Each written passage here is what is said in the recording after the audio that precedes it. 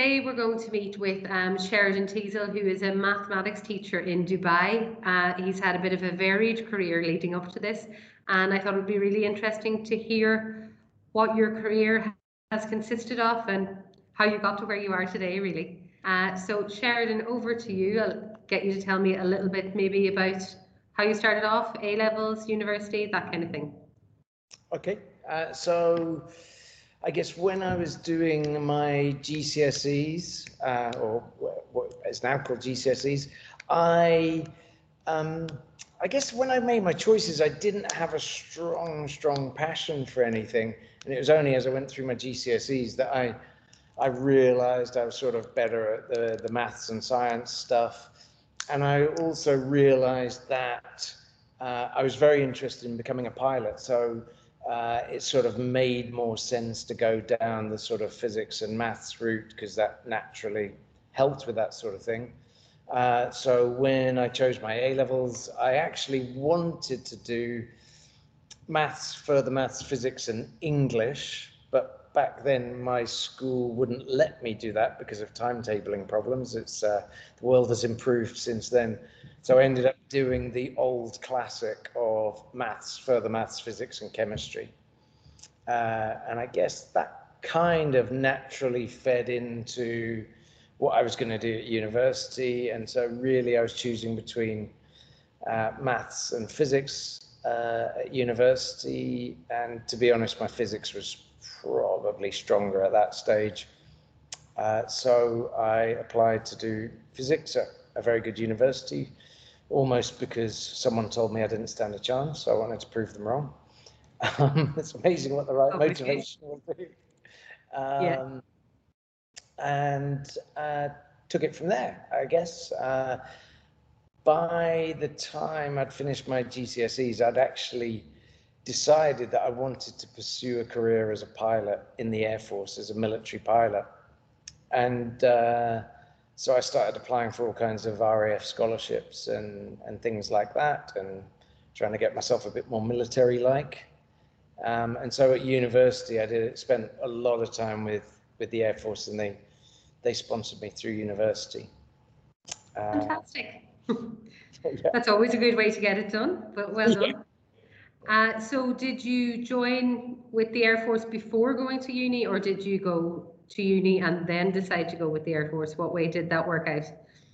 So it's an interesting point. So I actually got a sixth form scholarship from the Air Force, and then they were sort of slightly putting some pressure on me to go straight into the Air Force and not go to university. And at one stage, I was actually contemplating doing that, but I then realized sort of that, you know, when you get an offer from a good university, it's sort of opportunities like that aren't going to come up very often. So I persuaded the Air Force to let me go to university instead of joining up straight away, and applied for a cadetship at the university. And so then my summer between sixth form and university, I spent over a month doing some sort of basic training, and there we go.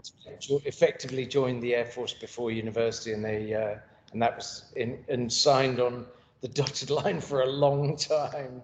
Okay. Before. And what university was it you went to? So I went to Oxford. I was lucky enough to be off at Oxford, so I read physics at Oxford, and I managed to keep my head above water and ended up with a decent degree, which, as things turned out, proved invaluable. It's always a good degree will always give you a good plan B, I think, if plan A doesn't work out. And that's the thing. There are obviously lots of options when you have your degree. So with Oxford, with applying to Oxford, obviously I'm sure being with the Air Force helped with that when it was the scholarship and it was everything. Is there anything that you could give, any tips you could give to anyone who is looking to study at Oxford, or who is there, any tips you would give for studying in that university in particular, or for even applying to there? Sure. Well, I mean, I think if you are going to go competitive universities, then you want to start thinking about it and start preparing for it early might be my opinion, sort of in year 12, reading around your subject,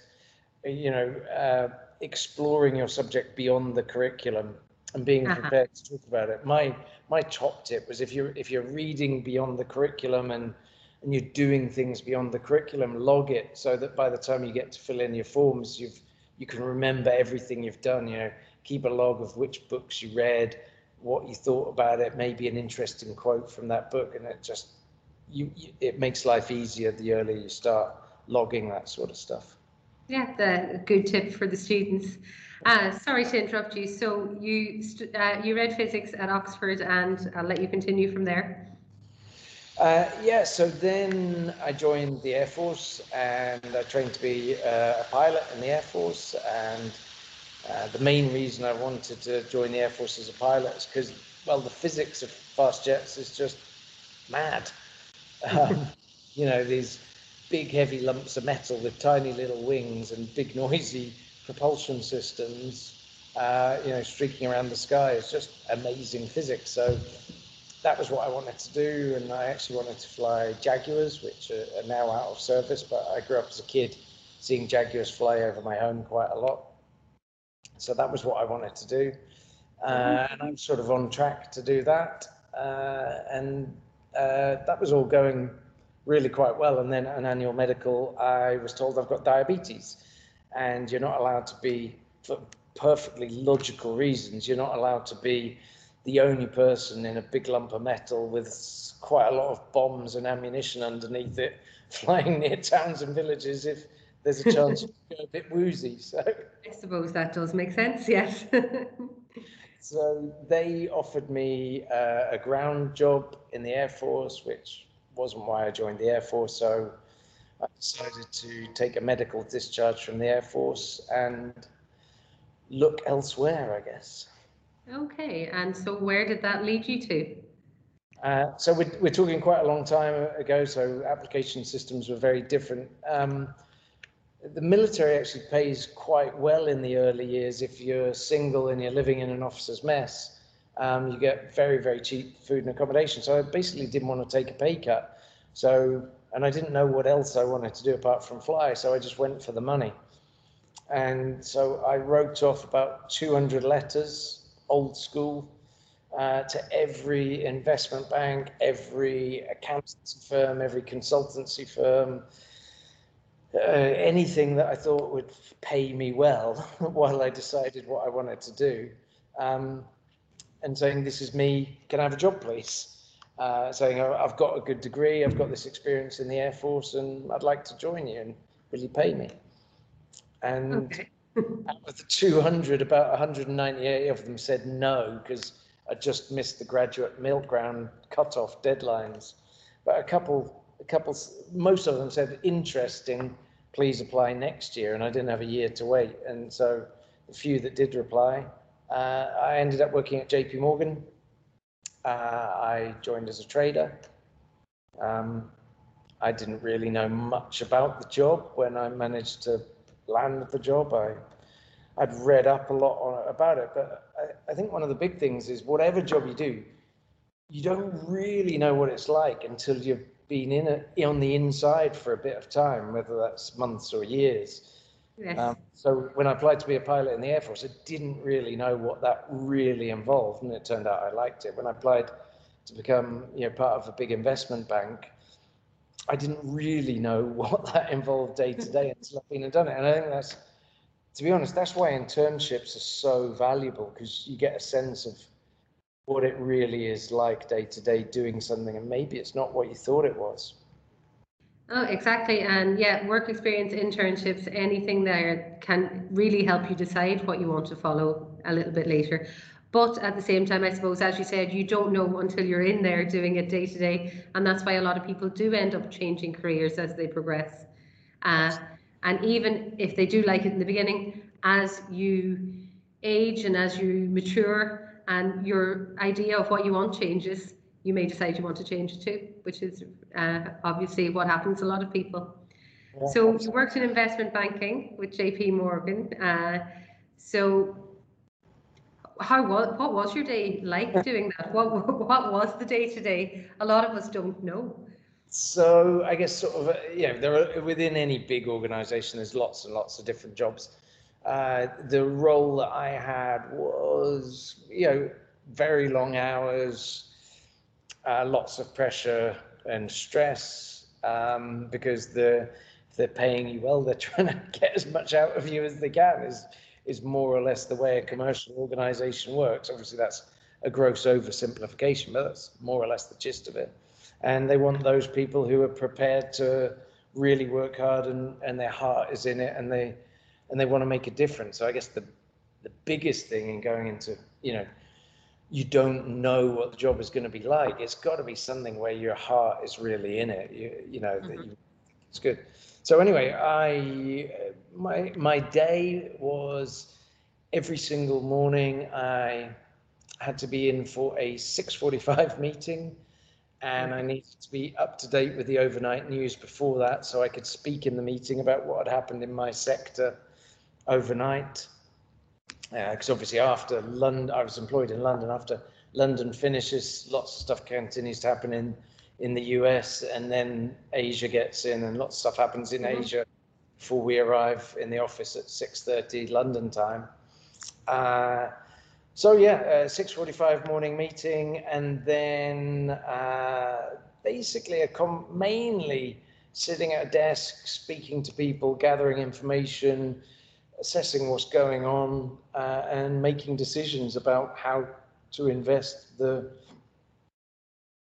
assets that I've been tasked with. It was a trading desk, so it wasn't long-term investment. It was looking to find things that I thought clients might like to buy, and then basically go out and find them from somewhere at a lower price that I could sell them to clients. If I could buy in the morning and sell in the afternoon at a higher price, that was the goal. That would be perfect. You could be a good person to know. Yeah, exactly. But clearly it's not that easy, because the whole financial world is trying to do the same thing. So those opportunities are few and far between. So often you have to take a longer term view. So I generally leave. I didn't have to work that late. I got in at about 6:30. I was often done by 6 p.m. Okay. 11 hours is not nearly as long as some hours in these kind of industries like law or banking. But then often there would be socializing outside of work, either with colleagues in different areas of the bank to sort of try and get to know people, get to know other businesses, but more often either with clients or with people doing the same job as you at other banks, in other words, your competitors, so that you can share ideas. And, it's collaborative. I think most careers, you've got to be prepared to take a very collaborative approach to things, learn how to work with people and share information appropriately, try and gather information and make some tough decisions. Good days and bad days, you just need more good days than bad days. Exactly. Right. So after JP Morgan, where did you go? What happened after that? Or what made you decide to change? So Maybe. I stayed sort of in the trading role. I mean, it's a slightly long story, but there was around about that time, there was a lot of mergers and acquisitions going on with banks buying each other, and JP Morgan merged with another massive financial organization. So they had two sets of people doing everything. And so I was offered quite a promoted job, but in something that I really didn't want to do. And I didn't believe in that business. So I started looking elsewhere, and I found a more senior job at a much smaller bank. I went and did that for a while. I was already running a team at JP. I went and ran a bigger team with a global responsibility at the Royal Bank of Canada for a little while. And then I got a call from someone who I'd worked with before to ask me to go and join him at a division of AIG. And that was a move from sort of the investment banking side, which is often called the sell side. You're trying to find products to sell to clients, as it were, to being more of a client of the big investment banks and having a portfolio that I invested off that. So I managed a big portfolio, but then I also provided very complex mathematical financial solutions to other financial institutions. So that became my specialization, which is quite complicated, would take a while to explain.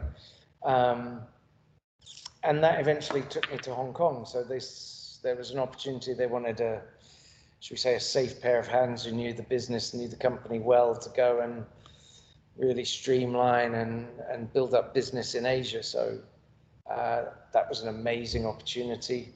Go and see a different part of the world, a new role, more senior role.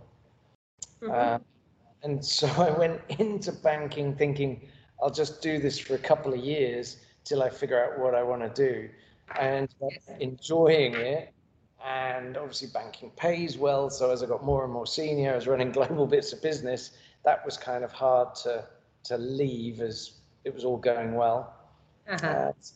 Spent a few years in Hong Kong working for AIG, and then there were a few financial crises and things along the way, but they wanted me to move to either London or New York, and I didn't want to. So we parted company, and I thought, well, I only went into this for a couple of years. I ended up doing it for 17 years.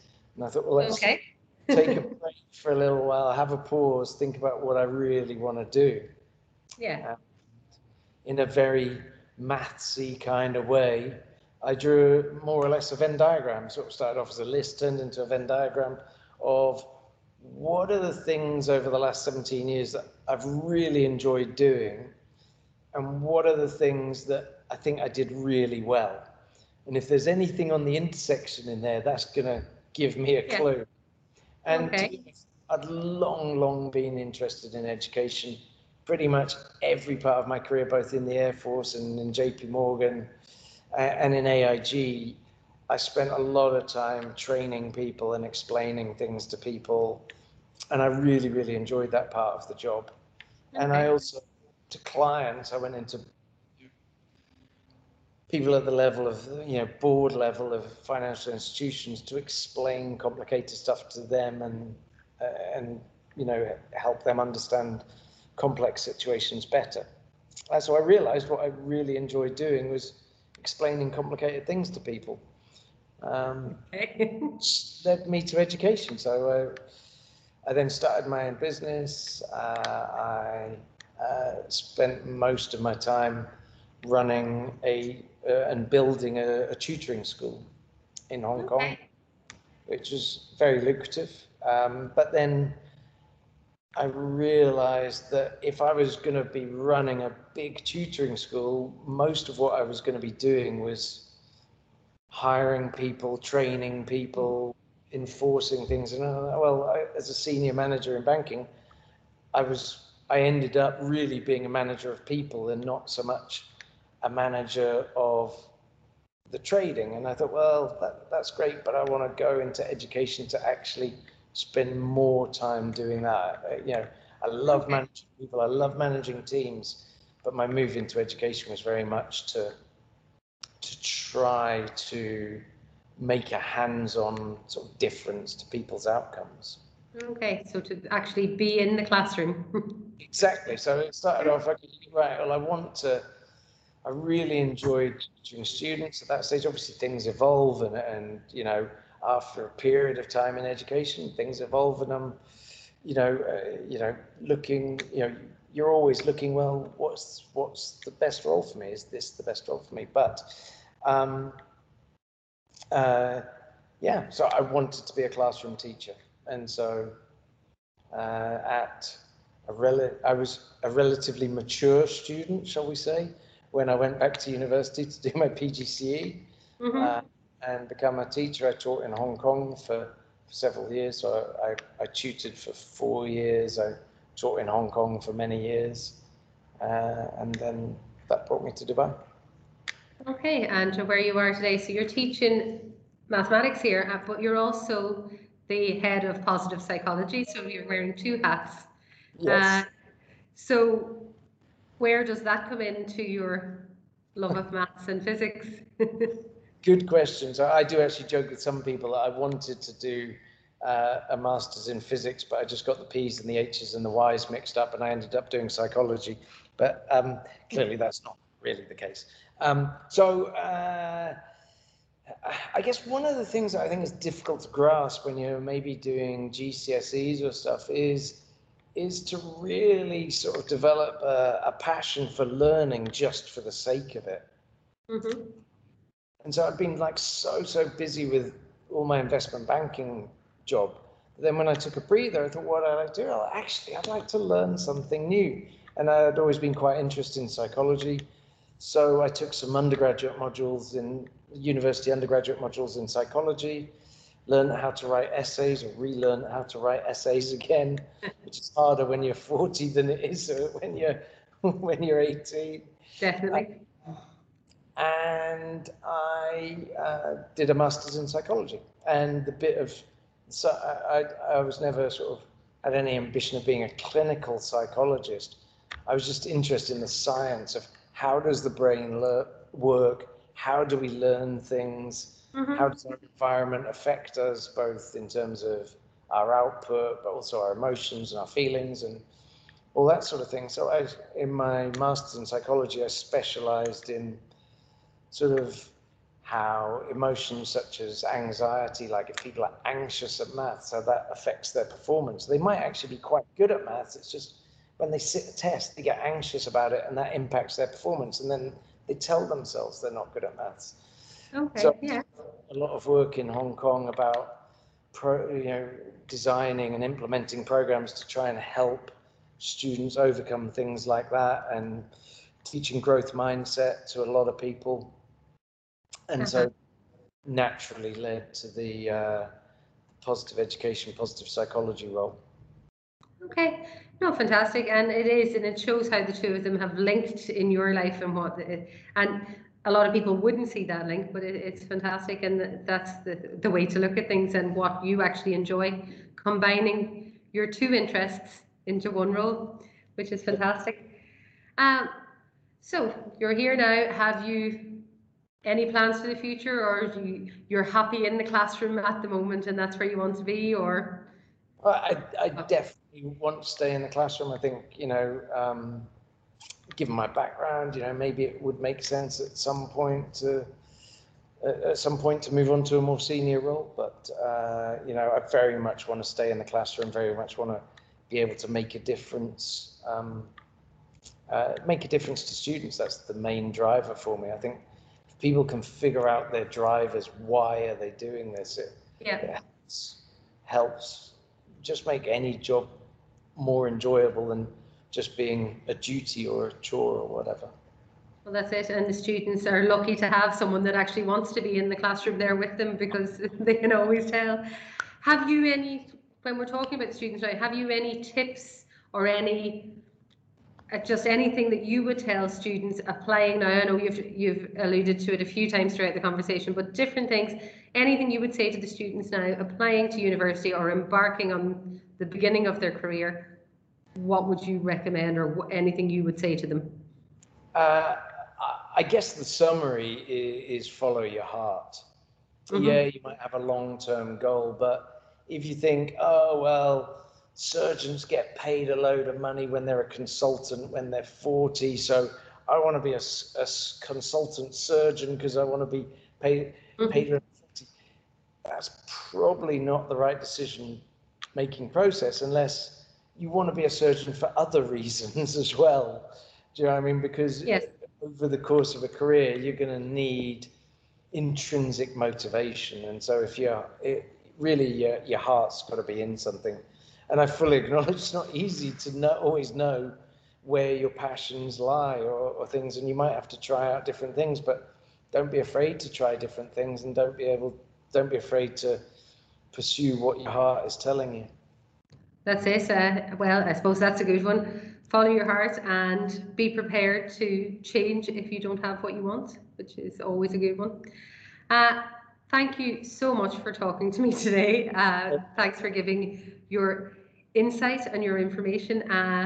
There's a lot for the students to digest there, and I think you've had a very interesting career, and long may you enjoy the teaching now. Thank you again. All right, Thank you. take care, thanks.